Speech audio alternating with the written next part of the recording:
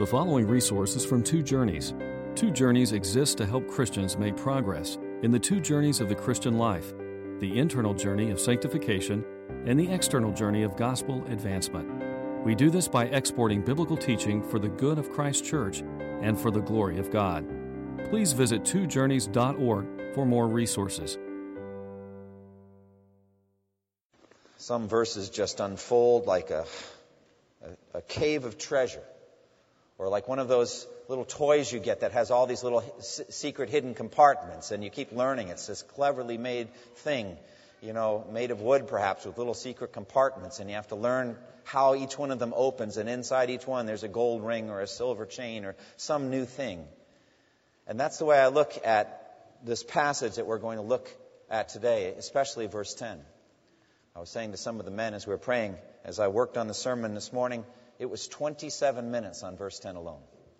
So if 27 minutes from now we're still on verse 10, don't despair, just listen and take it in, because it's an astonishing verse. But all of them are magnificent. And so we're going to learn from this text the greatness of Christ, the greatness of His salvation that He works for us. But we're going to go immediately, right away, to the center of the universe. We're going to go right away to the center of everything, and that is to God. God is the focus of verse 10. God's thoughts, what God is doing in salvation, what it was fitting for God to do. God is the center of verse 10, as God is the center of all things. God is the center of the universe. And so the author, right away in verse 10, emphasizes God's central role in the universe. For it was fitting for Him, God, it was fitting for Him, for whom are all things and through whom are all things, in bringing many sons to glory, to perfect the author of their salvation through sufferings. So we're going right away to the idea of God. And how healthy is it for us to do that? We talked recently about how we are tempted constantly to drift away from God, away from Christ. We need to know that everything in this universe exists for God, through God, by God, that God is the center of all things. We are living in God's house. We are playing with God's things. We are eating at God's table. We are sleeping under God's roof. We are breathing God's air. We are wearing God's clothes. This is God's universe that we're in. We are welcome guests as created beings, created in His image. We are adopted sons and daughters through Christ, but it's God's universe. Now, the essence of our sinfulness is to put man at the center of all things, and to relegate God increasingly to nothingness. A practical atheism. And here the word that comes to my mind is the word secular. We live in a secular world, a secular society. And what is the essence of our secular society, of secular education in secular schools, of secular banter on talk radio, of secular perspectives in the news media, of secular mentality in political debates? The essence of secular America is one central lesson, and it's being drummed into us every day. God, if He even exists, is irrelevant. That's the lesson. If He even exists, and it's up to you to decide, you can do what you want in your own little private world. But if He even exists, God is irrelevant to this world. Irrelevant to your chemistry midterm. He's irrelevant to who wins the big football game on Saturday afternoon. He's irrelevant to your plans for a career. He's irrelevant to the scenery at Yosemite National Park. Irrelevant to the economic conditions in the United States. God just doesn't matter. Because I notice He's not really brought up in any of those discussions. He's never mentioned at all. But when you enter the world of the Bible, it's an entirely different issue. When you step into God's world through the Scripture, it's a whole different thing, amen? You walk in through Genesis 1, and right away it's, in the beginning, God created the heavens and the earth. Now the earth was formless and void, and darkness was over the surface of the deep, and the Spirit of God was hovering. And God said, "Let there be light," and there was light. This is God's universe. God isn't confused about that, by the way. He knows it's His universe. He wants us to know it too, by faith. And so in Romans 11, Eric already quoted it, for from Him and through Him and to Him are all things. To Him be glory forever and ever. Amen. And so a God-centered salvation really is the story of the whole Bible. That's what it's about. God is the Alpha and the Omega of human salvation. Human sinfulness mars God's universe, and God will have it out. And God alone can remedy this pollution and bring us to glory. So we're talking in verse 10 in Hebrews 2:10 about a God-fitting salvation. A salvation that's appropriate for God. It's fitting for God. The author speaks about what's fitting. The fitting nature of God's plan of salvation. It was fitting. It was appropriate. It was well suited to God and to His nature. God can do nothing that violates His nature. He never will. Everything God does lines up well with who He is and what He wills to do. God is never passive, friends. He's never along for the ride. He's never a victim taken where He doesn't want to go. And He's never waiting for man to make the final decision so He'll know what to do. So if God wanted to save sinners, and He does, thank God for that. If God wanted to save sinners and bring them to glory, He had to do it in a fitting way. And so what is the destination of our salvation? It is a fitting destination. It was fitting for God to bring us to a certain destination. And what is it? Glory. I'm going to speak more about this destination in a moment. But it was fitting for that to be the destination of this God-centered salvation. Glory, which is God, that we would see the glory of God and drink it in and immerse ourselves in it. It was fitting that that should be the destination of our salvation. It was fitting to bring many sons to glory. It lined up with the holiness of God. It lined up with the goodness of God to bring us to glory. So it was fitting. And not only was the destination of our salvation fitting, it was fitting for God to bring us to glory, the means by which He brought us to glory was fitting. And what are those means? In Hebrews 2:10, it's Christ's suffering. That's what we're talking about here. It was appropriate, it was fitting for God to make Christ suffer in order to bring us to glory. That's very deep, isn't it? It's a profound concept. The author's point here is it was especially fitting for God to bring many sons to glory by making Christ perfect through suffering. Look again at verse 10.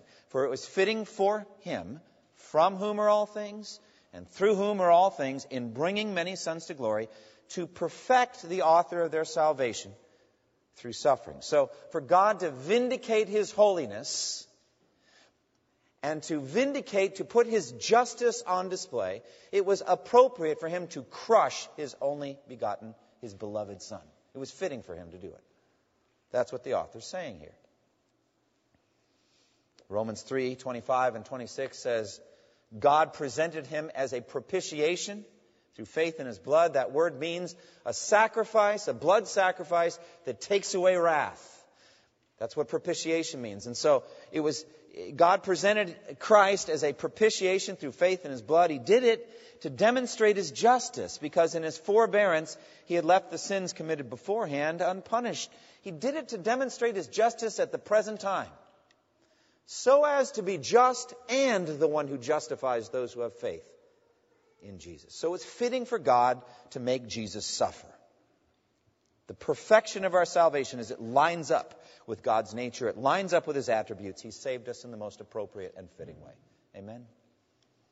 All right, so let's look more at this destination of our salvation, and that is our glory. The NIV puts the glory part first. I've been giving you the NAS this morning because it puts God first, and that's what it does in the Greek.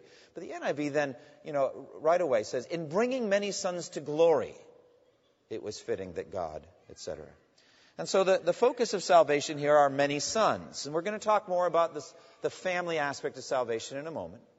But we're focused on many sons, and in bringing many sons to glory, God is bringing us to glory. So the aspect of bringing is a focus on God's activity, God's energy, God's leadership, God's power. God comes to lead us out of a place and bring us to another place. Picture the Exodus. And so He's bringing us to glory. Jesus is the way, the truth, and the life, as we sang in that beautiful, I love that song. I almost broke decorum and said, Eric, sing it again. One more time. Couldn't do it. But I wouldn't have minded if somebody else did it. I would have been happy to sing it. Don't do it though, please. But anyway, go up and talk to it. Say, yeah, sing it again. But I just love it. And Jesus is the way, the truth, and the life. He's the way we get to glory. There's a journey to be traveled here. We're going to a promised land, and the name of that promised land is glory. It's glory land, friends. That's where we're heading. He's bringing many sons to glory. And there's a richness to that expression, many sons. Just zero in on the word many. He's not saving just a few people. He's saving a lavish number of people. There's a multitude greater than anyone could count, it says in Revelation 7. A multitude greater than anyone could count from every tribe and language and people and nation, standing around the throne, giving praise to the Lamb, and they're dressed in white robes, and they're praising God. It's a lavish, generous amount of the human race that's being saved here. Many sons. And the word glory, I think, is both a destination and a condition. In heaven, we will both see glory and we will be glory. You almost can't imagine the sights you're going to see. It's beyond imagination. Like Paul caught up to the third heaven, came back down and said, look, inexpressible. It's inexpressible. I can't put it into words. In one of the songs we sang this morning, it says, we're going to say goodbye to words. No more words. Hey, look, words are fine. That's what you're listening to right now. This preaching, this time in the Bible, is the essence of what it means to see through a glass darkly. Okay, we're not blind. We're seeing, but we're just seeing through a glass darkly, through nouns and verbs, through preaching, through the Word, through texts and paragraphs. But we will gladly trade it all, and no disrespect to the Word, because the Word itself will live forever. But the printed page and it's gone for the reality itself, amen? You're not going to be staring at love letters from your fiancé after you're married, right? It's just, no, you don't, there he is, there she is. We're going to see the bridegroom face to face. Oh, the sights we're going to see. We're going to see glory. Revelation 21, then I saw a new heaven and a new earth. For the first heaven and the first earth had passed away, and there was no longer any sea. And I saw the holy city, the new Jerusalem, coming down out of heaven, prepared as a bride, beautifully dressed for her husband.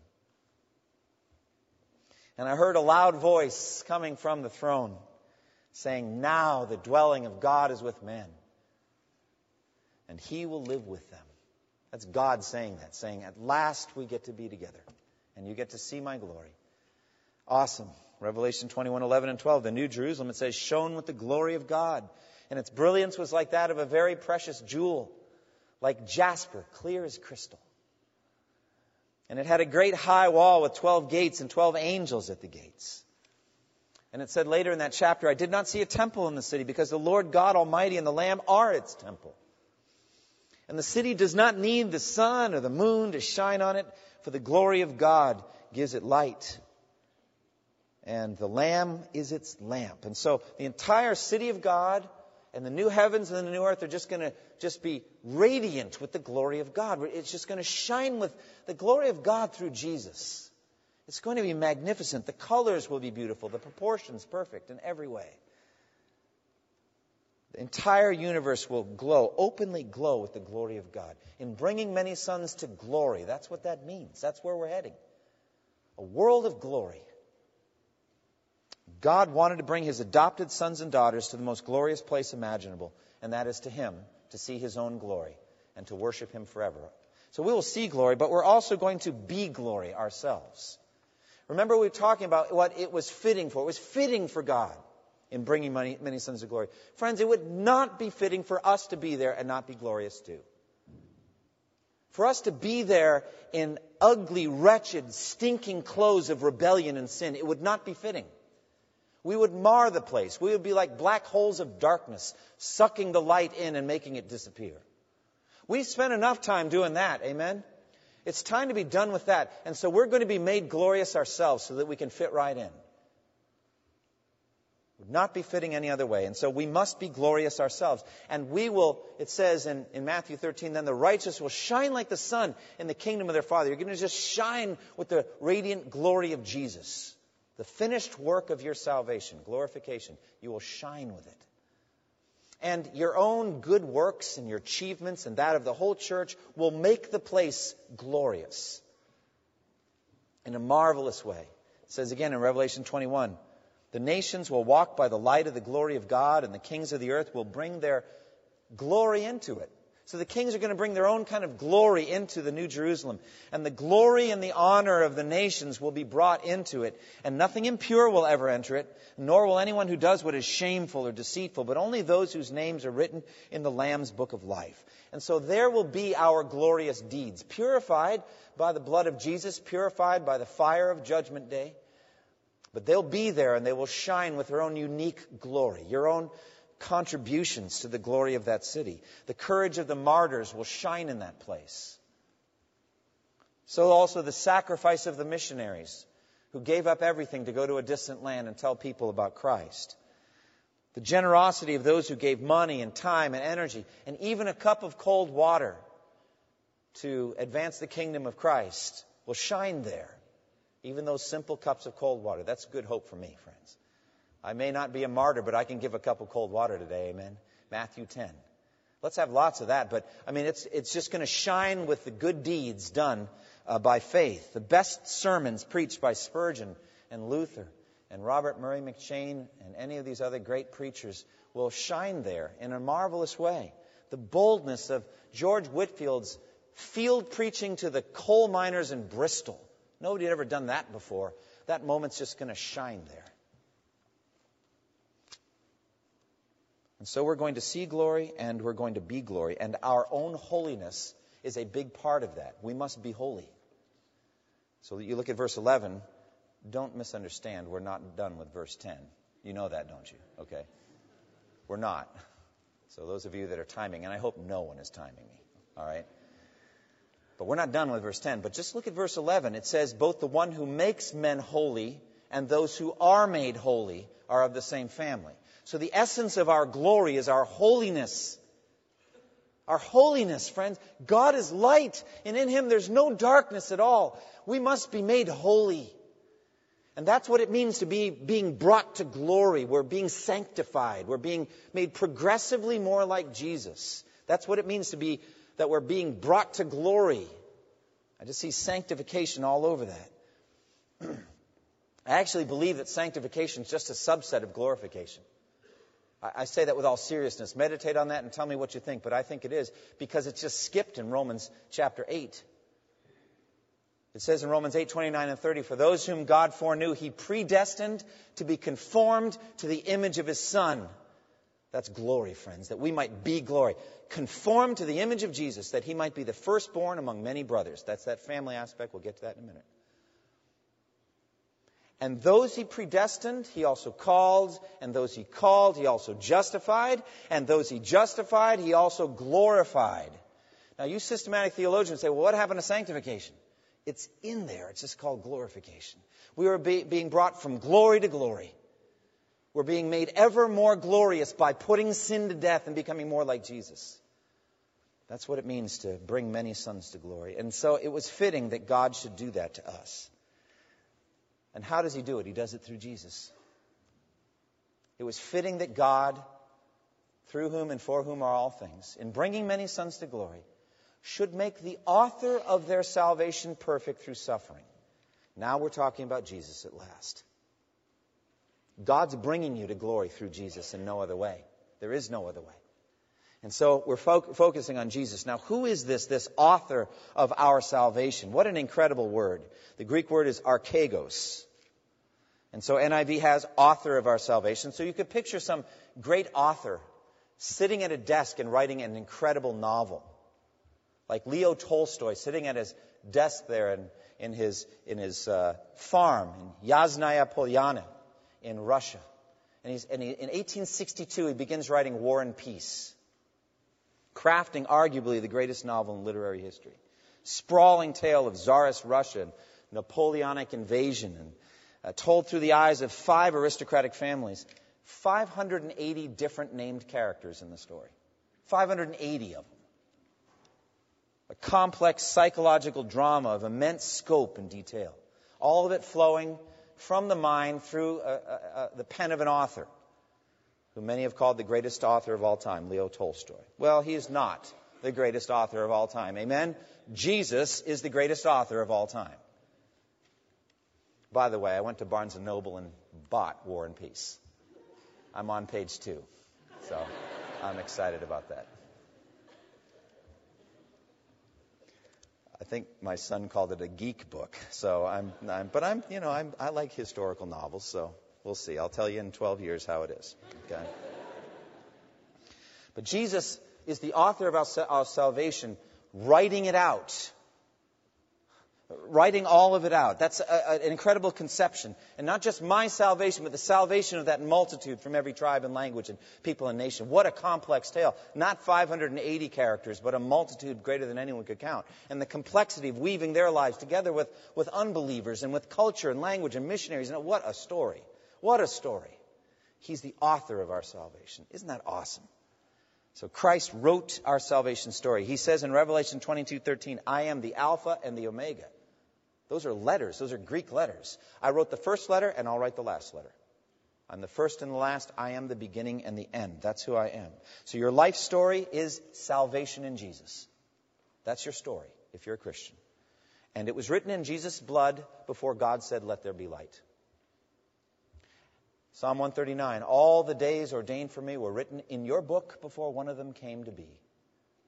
And this verse says it's Jesus that wrote the story.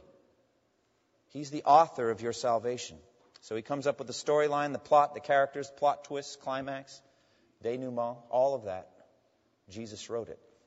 Written in his blood, and he had to pay the price for it. So archegos can be translated author, but I don't even think that's the best translation.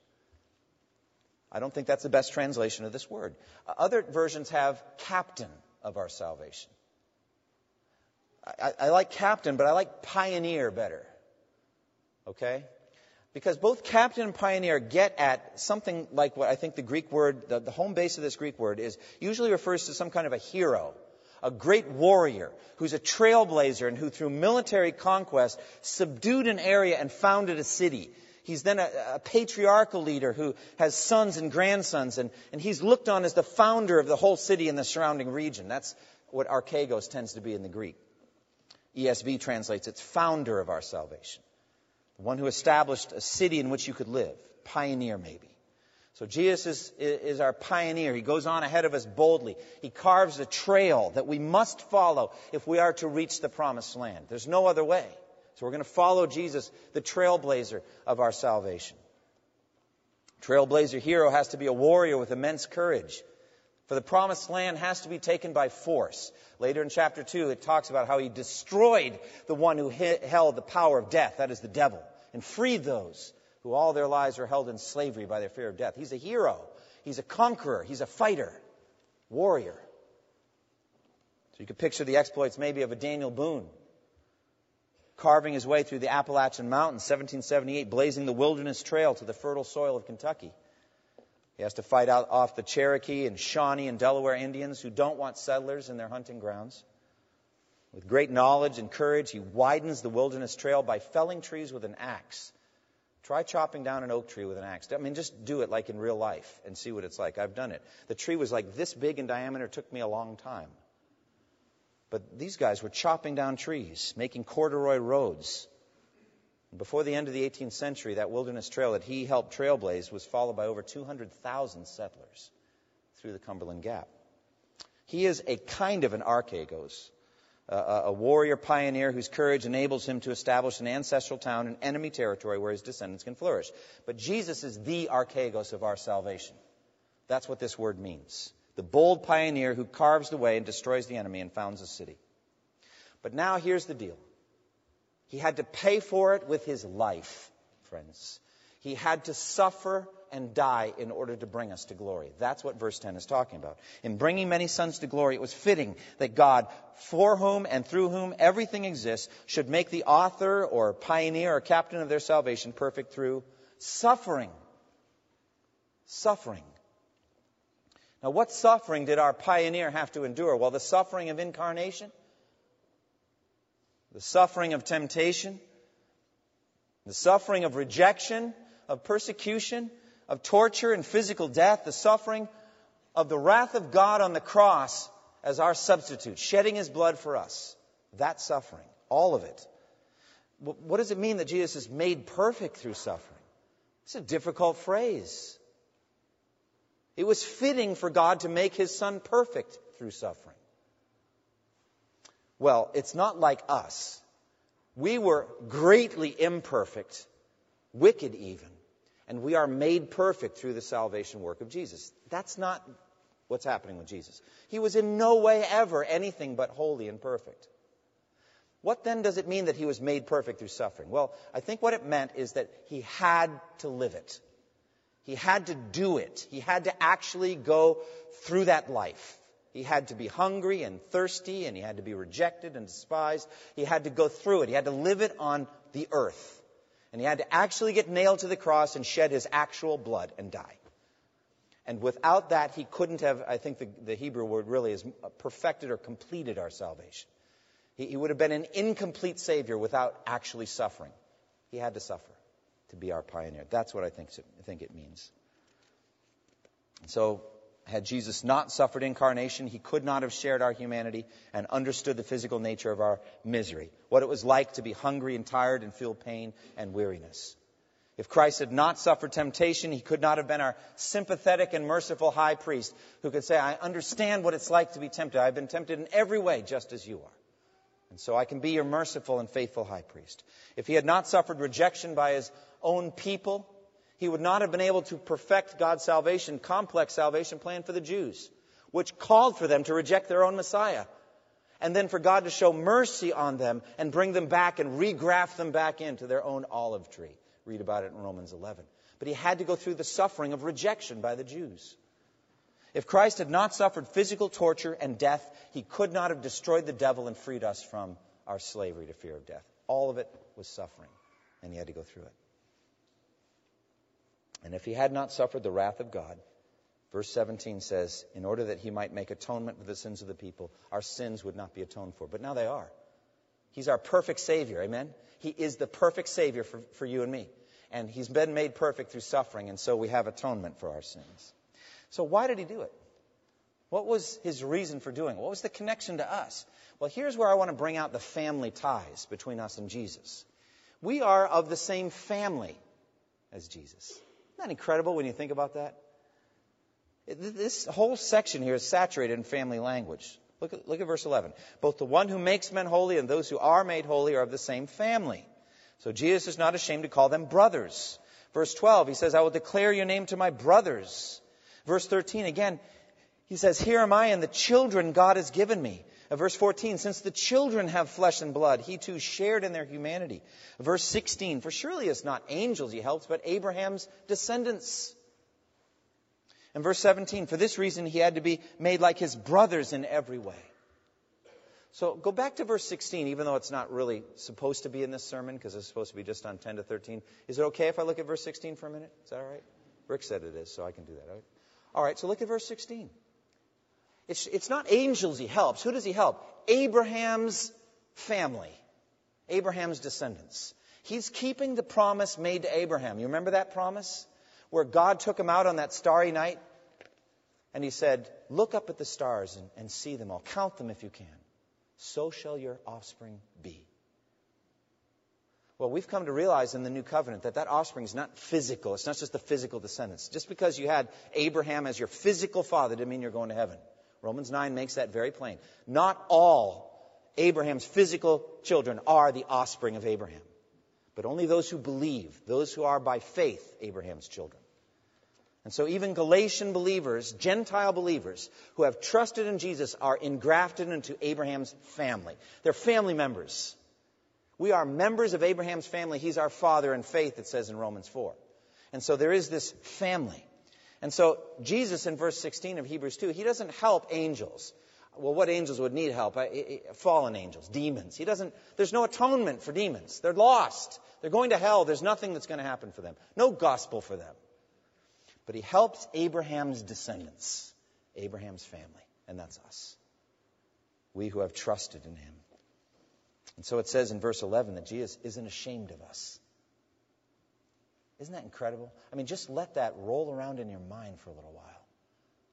Both the one who makes men holy and those who are made holy are of the same family. So Jesus is not ashamed to call them brothers. Ashamed. That's astonishing. Could there be anything in us that would make him ashamed? Might there be anything in your history that would make him ashamed to own you as his brother or sister? Romans 6:21 says, "What benefit did you reap at that time from those things you are now ashamed of?" Those things result in death. There's all kinds of shameful things in our lives. But Jesus is not ashamed to call you brother or sister. Isn't that incredible? He's not ashamed. Welcomes it. On Judgment Day, he's going to acknowledge you and say, he's my brother, she's my sister. They're with me. And in you'll go through Jesus the door, right into heaven. He's not ashamed of you, not ashamed to own you. Do you see now how wrong it would be for you to act ashamed of Jesus now? Have you ever acted ashamed of Jesus? Have you ever been ashamed to say his name? I don't think there's any of us that could say, I've never been ashamed to say Jesus' name. It's a great sin, actually. Jesus said, if anyone is ashamed of me and my words in this adulterous and sinful generation, of him will the Son of Man be ashamed when he comes in his glory with his Father. I love sports, and I like to watch sports. I think of the great moments on the ball fields and all that, but I have to tell you, probably my favorite moment in sports happened January 30th, 2000. And it wasn't even an athletic achievement, okay? The athletic achievements had already occurred. It was Super Bowl 34. Kurt Warner had led the St. Louis Rams to a very exciting victory over the Tennessee Titans. I couldn't care less about the Rams or the Titans, but I watched the game. You know how it is. It's a Super Bowl. And he had led the Rams on a game-winning touchdown drive, and then the defense had somehow held off the Titans on the 2-yard line. The game ended. It was an exciting game. And so they get Kurt Warner, the MVP. And Mike Tirico of ABC stands there with a microphone in front of his face as 50 million people are watching this interview, I guess, or more. Who knows? And I love this. This is my favorite moment in sports right here. Mike Tirico. First things first, Kurt, tell us about that final touchdown pass to Isaac. Kurt Warner's answer. First things first, Mike, I want to give glory to my Lord and Savior. Thank you, Jesus. He said it louder than that, actually. That's my favorite moment in sports. His foundation is called First Things First Foundation. Isn't that awesome? First things first, I couldn't care less about the touchdown to Isaac. Let's talk about Jesus. And not just thank God. Look, there's nothing wrong with saying God. God is fine. But let's say Jesus more. Amen? Let's say Jesus a lot. Thank you, Jesus. It's the name that divides us from the unbelievers. Let's say the name then. Let's not be ashamed of the name. And Kurt Warner said it with the greatest boldness I'd ever seen in my life. Did it again when he led the Arizona Cardinals into the Super Bowl. Same thing. He said, you know what I'm going to say, but I'm going to say it anyway. Thank you, Jesus. He said the same thing. First time was better, though. It was awesome. I mean, he was just so pumped. Been taken from the Hy-Vee convenience store and arena football to be Super Bowl MVP. And he just was overwhelmed more with his salvation than anything. I want to be with people like that forever. Amen. Saying as strong as we can, thank you, Jesus. And let's say it to our neighbors and our coworkers and our unbelieving family and all of these people. And let's not be ashamed to say the name Jesus. It saves people. Everyone who calls on that name is going to be saved. So let them get all prickly and irritable and frustrated. And then I was like that. I was like that for 2 years. Boy, did I abuse the guy who led me to Christ. But he kept saying the name Jesus to me. And I eventually called on that name. And so we have fellowship. We're flesh and blood with him. And so we share the same family. And Jesus agreed because the children, verse 14, have flesh and blood. He shared in their humanity, in the same family.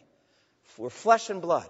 Like Laban said to Jacob when he came on the journey and he was there, and he said, you are my flesh and blood, and he welcomed him in. That's what Jesus is going to say to you and me. Amen? You are my flesh and blood. You just come right in here. And for Jesus, this was an eternal commitment.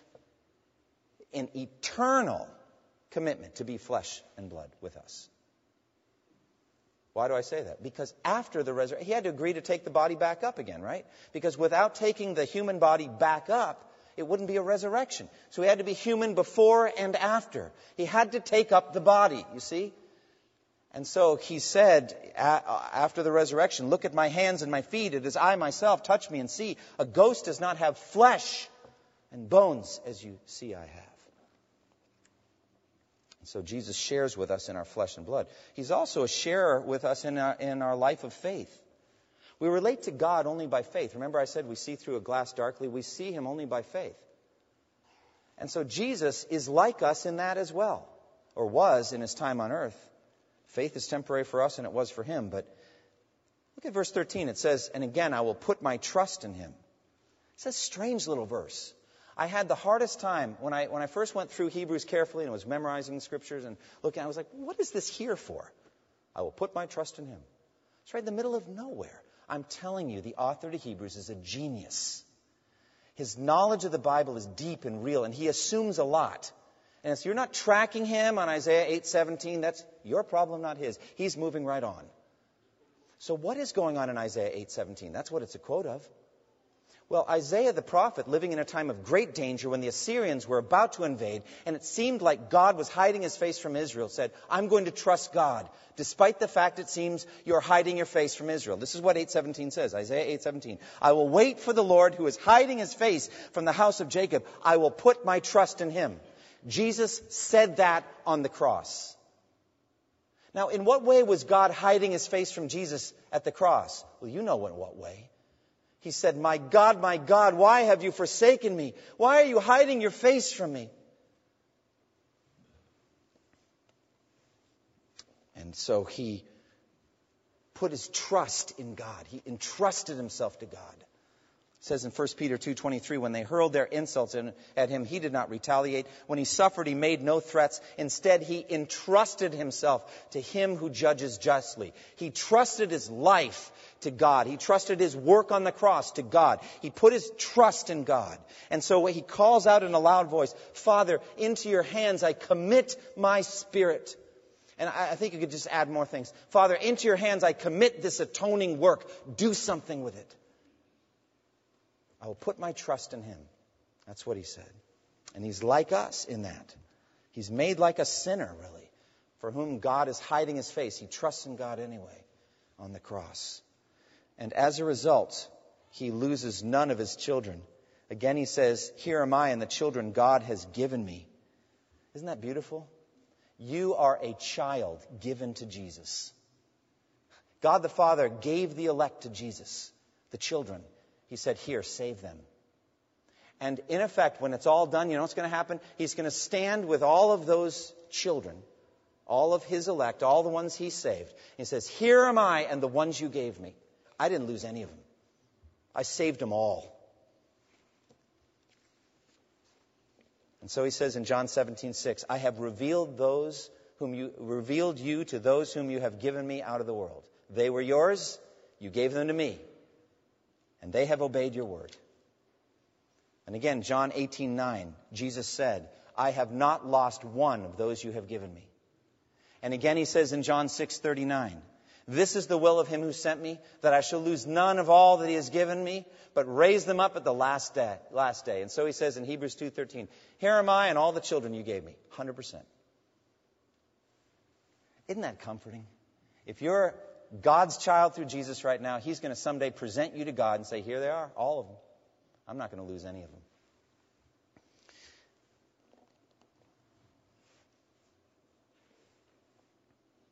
And so what is the consummation of our salvation? It's worship. He says in verse 12, I will declare your name to my brothers. In the presence of the congregation, I will sing your praises. So we have here this great assembly of worship. We're going to a worship time. We're going to an awesome worship time. That's where we're heading. And so, again and again in the book of Psalms, there's this great assembly that's pictured, assembly of worship. And so in the congregation, in the assembly, he says, here are my children, all of them are here, and I will declare your name to my brothers, and in the presence of the congregation, I will sing your praises. The author of Hebrews ascribes that to Jesus. Jesus says that. So this is the best and maybe even only clear verse in the entire Bible on Jesus singing. Aren't you looking forward to hearing Jesus sing at the wedding banquet of the Lamb? The bridegroom stands up and starts to sing. And the topic of his song, the praise of his Father. He's going to sing God's praise in front of us. Isn't that awesome? Isn't that awesome? Like Aslan in the Chronicles of Narnia sings Narnia into existence in The Magician's Nephew. He just sings. And as he sings and the song changes and lilts, different parts of Narnia start getting created. That's how C.S. Lewis pictured creation. Aslan, the lion, the Christ-like lion, singing and creation coming. Well, it's going to be the end of the story then. Redemption is done, and Jesus is going to rise at the wedding banquet and is going to sing the praise of God. Isn't that cool? I think that's just an awesome thing. And we will be there, and we will join in and sing a new song praising God, and we will worship Him forever. So what application can we take from this? We'll come to Christ. Come to Christ now. It could be God brought you here today to hear this message. Jesus shed His blood. You've heard everything you need. I've been very clear about the cross, very clear about faith, the need for repentance and faith. Apart from Him, you're lost. But perhaps you're not lost. God brought you here today. All you need to do is look to Jesus by faith and put your trust in Him, like the text says. Trust in Him and your sins will be forgiven. And you will be welcomed as a child of God. As many as received Him, to those who believe in His name, He gave the right to become children of God. And you'll be one of those that He'll speak of, saying, "Here am I and the children God has given me." For those of you that are already believers, just understand the fellowship of suffering that Jesus has with you. He went through suffering so that He could help you in suffering. And you may be going through suffering right now. You may be going through psychological suffering, emotional, financial suffering, suffering with sin, temptation. Jesus knows and understands.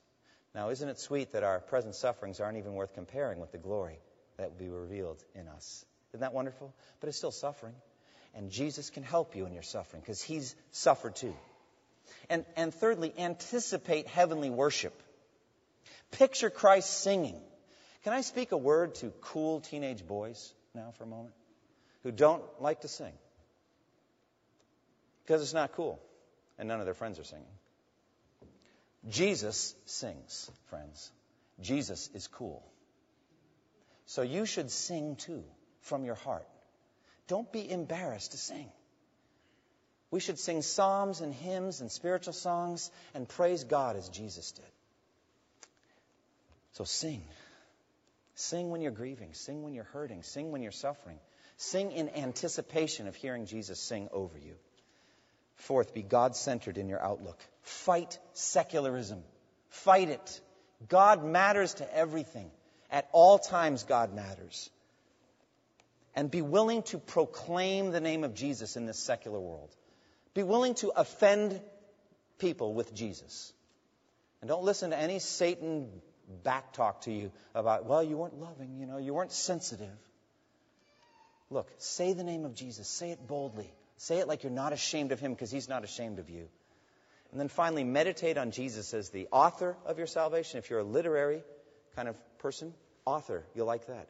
If you're more of a military history or kind of thing, go with pioneer and captain.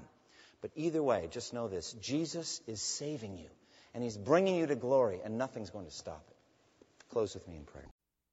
Thank you for listening to this resource from twojourneys.org.